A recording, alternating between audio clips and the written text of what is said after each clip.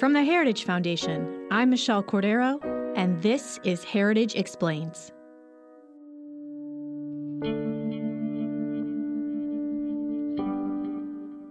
Just days after Russian President Vladimir Putin invaded Ukraine, he put his nuclear weapons on high alert. So what does it mean to be on high alert? It means that his missiles are armed and ready with nuclear warheads that could be ordered within 15 minutes. But mostly, it serves as a warning. A reminder to those supporting Ukraine of Russia's nuclear superpower status and potential consequences. Remember, Russia possesses the largest arsenal of nuclear weapons in the world, and it's not afraid to make threats. Recently, Russian state television threatened the UK with a nuclear weapon dubbed by NATO as Satan II for its support of Ukraine. What will happen after Boris Johnson's words about a retaliatory strike on Russia? Why do they threaten vast Russia with nuclear weapons while they're only a small island? The island is so small that one Sarmat missile is enough to drown it once and for all.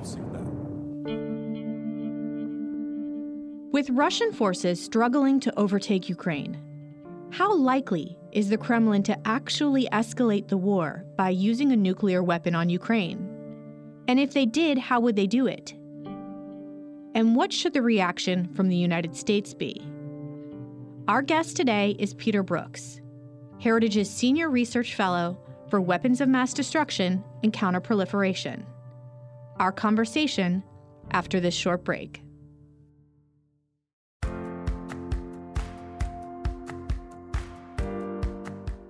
Tired of hoax stories? Fed up with toxic partisan coverage? There is a better option. The Daily Signal delivers news that matters to you on culture, politics, and current events. Stay up to date on the real news of the day. Subscribe to the Daily Signal wherever you get your podcasts, because you can handle the truth. Peter, thank you so much for joining us. Good to be with here. All right, so how do we know for sure that Putin is thinking of using nuclear weapons? Because he says it all the time. He does. Yes, he's made many, many threats, but not specific. It's ambiguous. He uses ambiguous terminology, but we also know that Russia is a major nuclear power, right? As large as the United States in terms of nuclear power. Nuclear weapons we're talking about, not nuclear energy here. And a lot of his others, his functionaries, his ministers have made similar comments. Now, they don't say, we're going to nuke you, we're going to nuke Ukraine or anything like that, but it's enough that reading between the lines, we know what they're talking about. I can't quote for you exactly what they've said in that respect, but there's plenty of it out there. It's sort of like read between the lines. Read between the lines. Yeah, there's a lot of threats that they've talked about. They've increased their level of alertness of their nuclear forces. They're calling it a special combat regime. So what does that mean? It's hard to tell. I mean, the intelligence services, our intelligence services, NATO's intelligence services are looking at this, and it doesn't necessarily fit into a very easy box. It's hard to categorize, but there's enough threats there that we know, because we already know what he's doing in Ukraine. So what's the next step? Right. Moving from the conventional forces, tanks, right, airplanes, soldiers, to nuclear weapons. And nuclear weapons are part of Russian military doctrine, unfortunately. Yeah.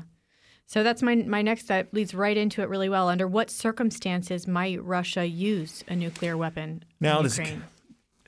Right. So we're talking about Ukraine. And when we talk about this, we kind of whittle it down from the strategic weapons, the intercontinental ballistic missiles that we talk about, ICBMs, transcontinental, intercontinental, shooting at the United States, shooting huge nuclear weapons at cities in Europe, things along that line.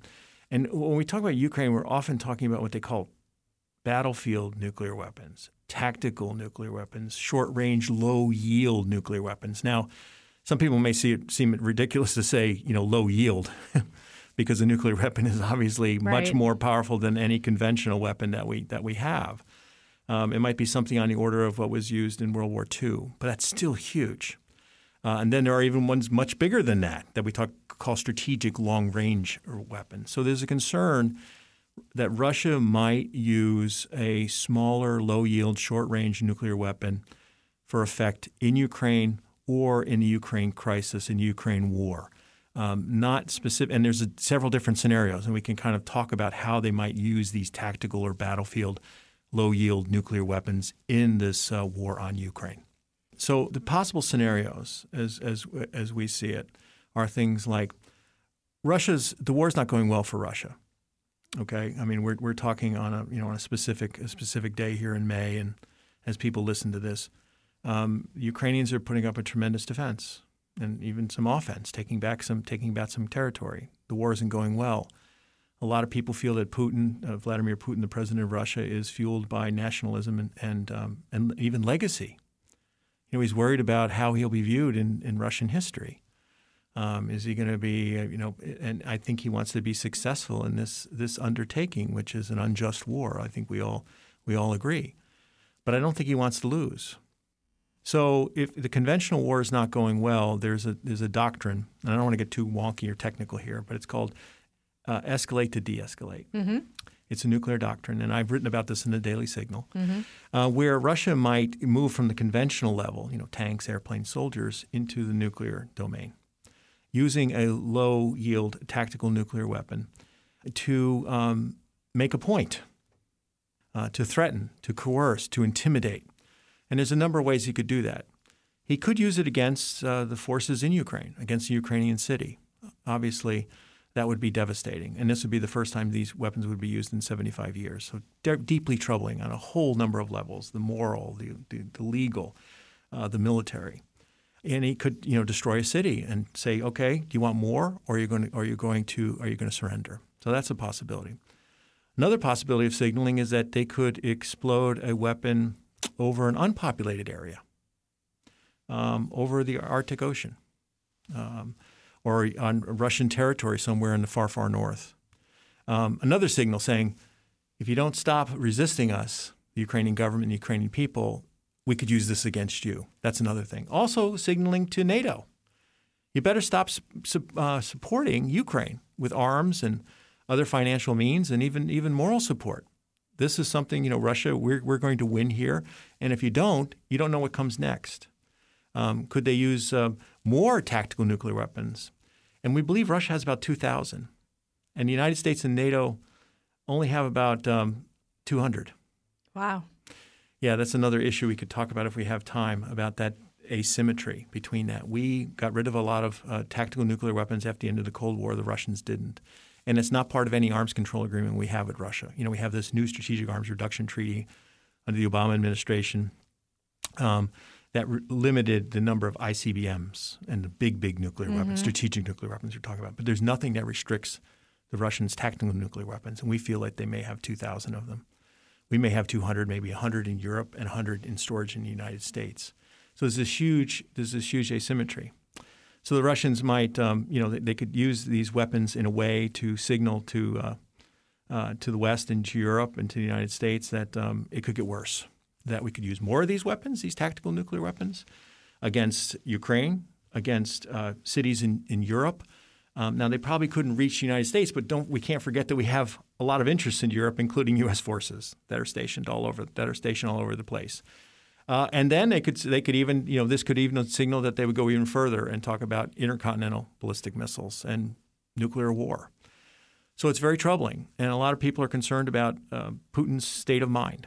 Where is he right now? The Russian army has taken significant losses. They've underperformed significantly, and Ukrainians have overperformed, I think. Many of us, I always thought they could do this if they had what they needed.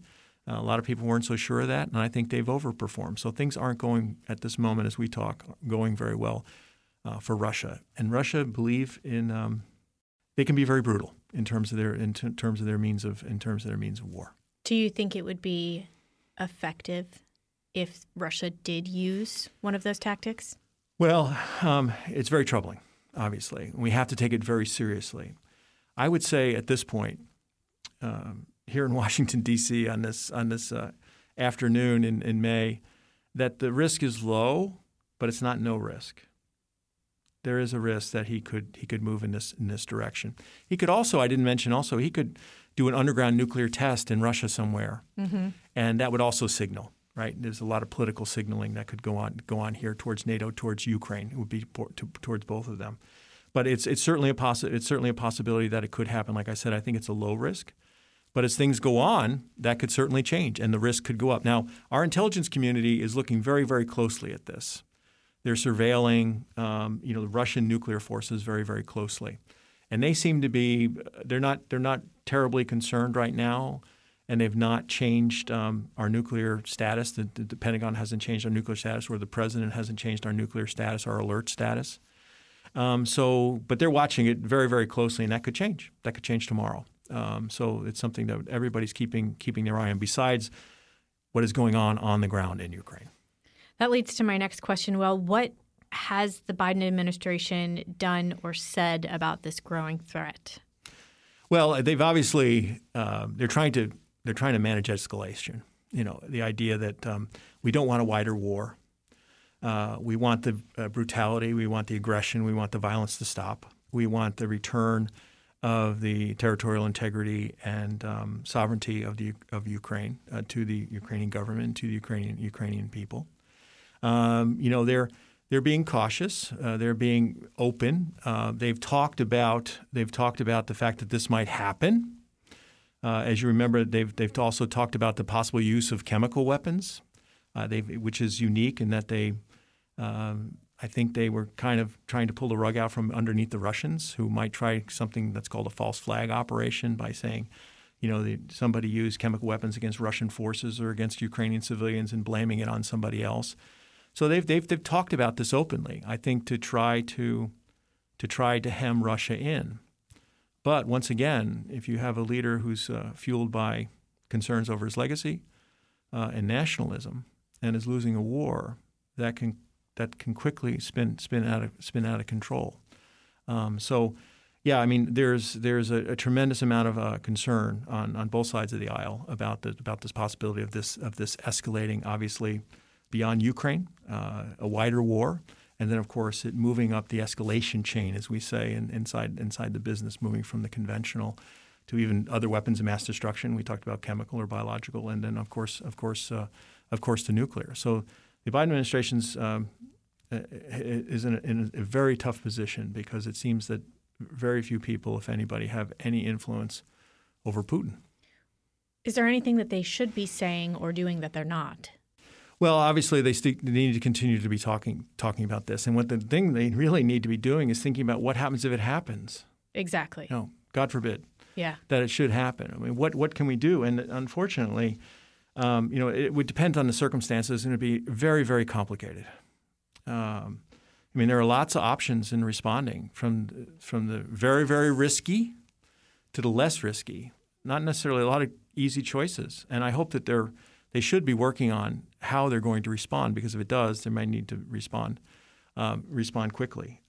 In conclusion, can you explain to our audience what maybe a few of those choices could be? Yeah, there are a lot of them. And like I said, it's very serious. You want to achieve your objectives in Ukraine and control escalation is very, very important. I mean, things like something that's very, very risky would be responding in kind by using a nuclear weapon ourselves. Very, very risky with an attack on Russia, to try to respond to this. I'm not advocating this. I'm just saying these are what I'm talking about. Another very risky choice, because of the chance of escalation, is responding in kind against Russian forces in Ukraine. That means when I say responding in kind, I mean using a nuclear weapon.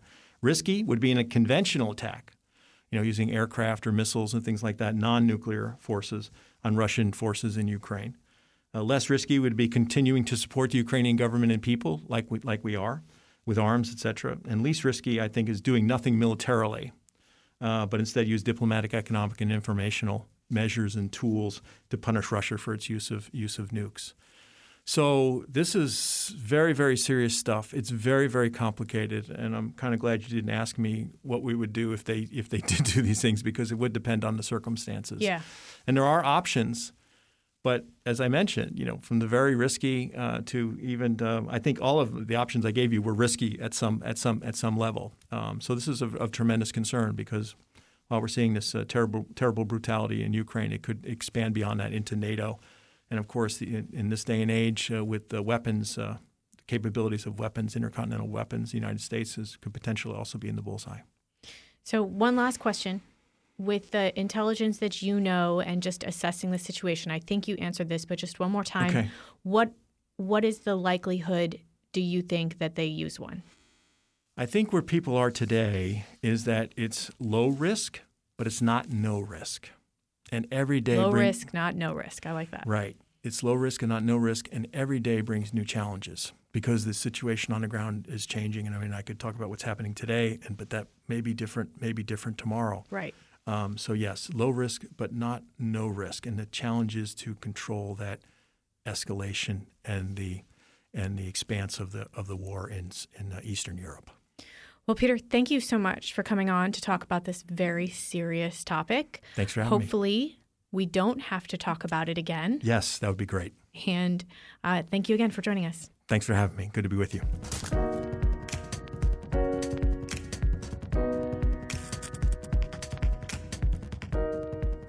And that's it for this episode. Thank you so much for listening. If you liked this episode, we would love to hear from you. Or even if you didn't like it, let us know. Leave us a comment here or on social media. We run the full episode on the Heritage Facebook page. Tim is up next week. We'll see you then.